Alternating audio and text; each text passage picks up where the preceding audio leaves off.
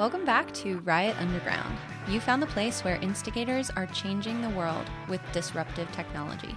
I'm Sarah Glova, and in this episode, we're joined by Amber Cobb, who's in the electrical and electronic manufacturing industry and an expert in radio frequency, or RF.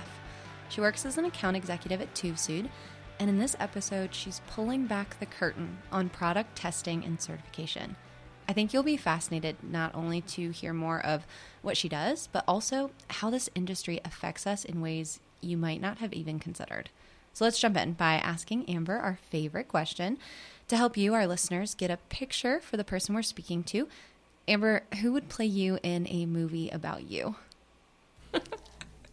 When I was in high school, everybody said I used to look like Rebecca Gayheart. Mm-hmm. I know exactly who that is. Yeah. Only because I'm looking at your face right now. Oh, that's weird. I don't think I look like anything like her at all. So I was excited to talk to you because I had something happen to me just a couple days ago. I got a new pair of Bluetooth headphones for my birthday, and they're the super cool kind. I kind of feel like a spy when I wear them. They like tuck nicely into my ear. And so I'm wearing these headphones. I'm all excited. And I jump on our treadmill. And right away, my Taylor Swift song sounds crazy. As soon as I turn that treadmill on, oh boy, my Bluetooth headphones stopped working. Yeah. And I knew what that meant. I knew that this probably way too old treadmill hadn't been tested to a standard that we have today. Yep. Probably. Absolutely. So is that what was going on? Yeah.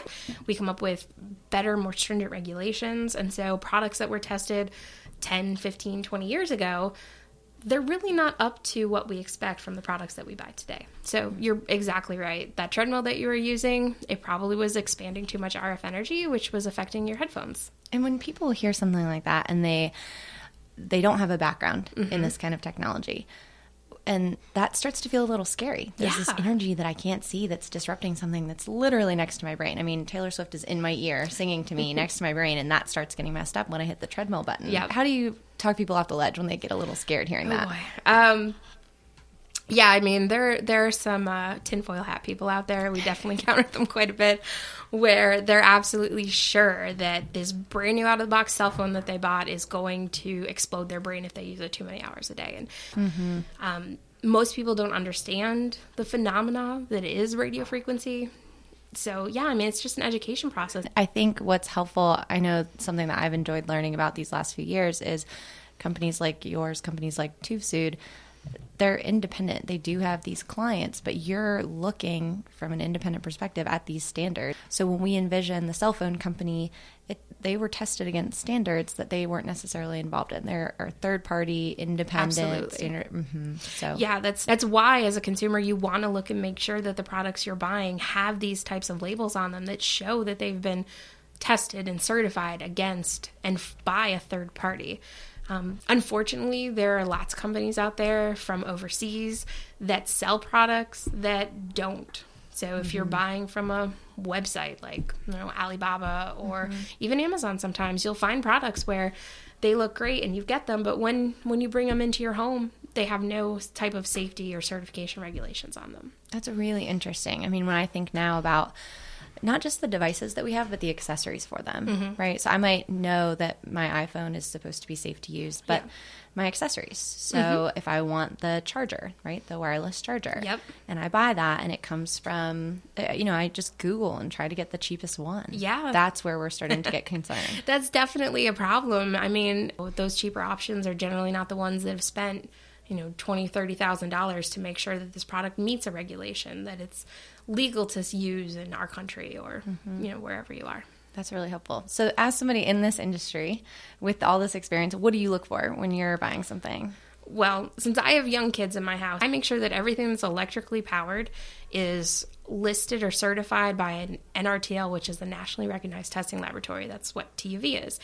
I also make sure that the FCC logo is on my products so that I know that when I bring them into my house, they're not going to interfere with anything else. That's really helpful. Okay. I love it. Getting on to the exciting side of what's coming. Yeah, so absolutely. In your role, you get a chance to see products that are being tested before they go to market. I assume that means that you get to see some cool stuff. Yes. Emerging technology that we get to see is just, it's fascinating. And the things that are going to come for our infrastructure, how we interact with our homes, this concept of smart homes and smart cities, it's going to be like living in the Jetsons. I think about that all the time. Yeah. It's like we really we're getting there. So then thinking kind of abstract, big picture, not specific to the clients. I know you can't mention my name, but just being in the position that you're in, what kinds of tech are you most excited about? Oh my gosh. I'm just praying somebody designs an IoT connected robot maid to clean my house. Every company that comes in, I ask them, can you please design this? Can you please design this and help me out? But no, so anything that's going to make my life easier. Those are the types of products that I personally am the most excited about. That's great. If you had all the money in the world, what area of tech would you invest in? I think something in the medical industry. How come? Well, as humans, we naturally want to live longer. So tech in medical, I think, is something that's never going to go away. We're always going to make medical advances. We're always going to want to save lives. So yeah, I'd invest in tech medical. Right. And what are we going to see from the testing and regulatory world in the next 10 years? I've heard you say before that technology changes faster than standards. Yeah, absolutely. Internet of Things is a great example. So technology is just developing so much faster than the people that are creating these regulations, the people that are writing the standards can keep up for it.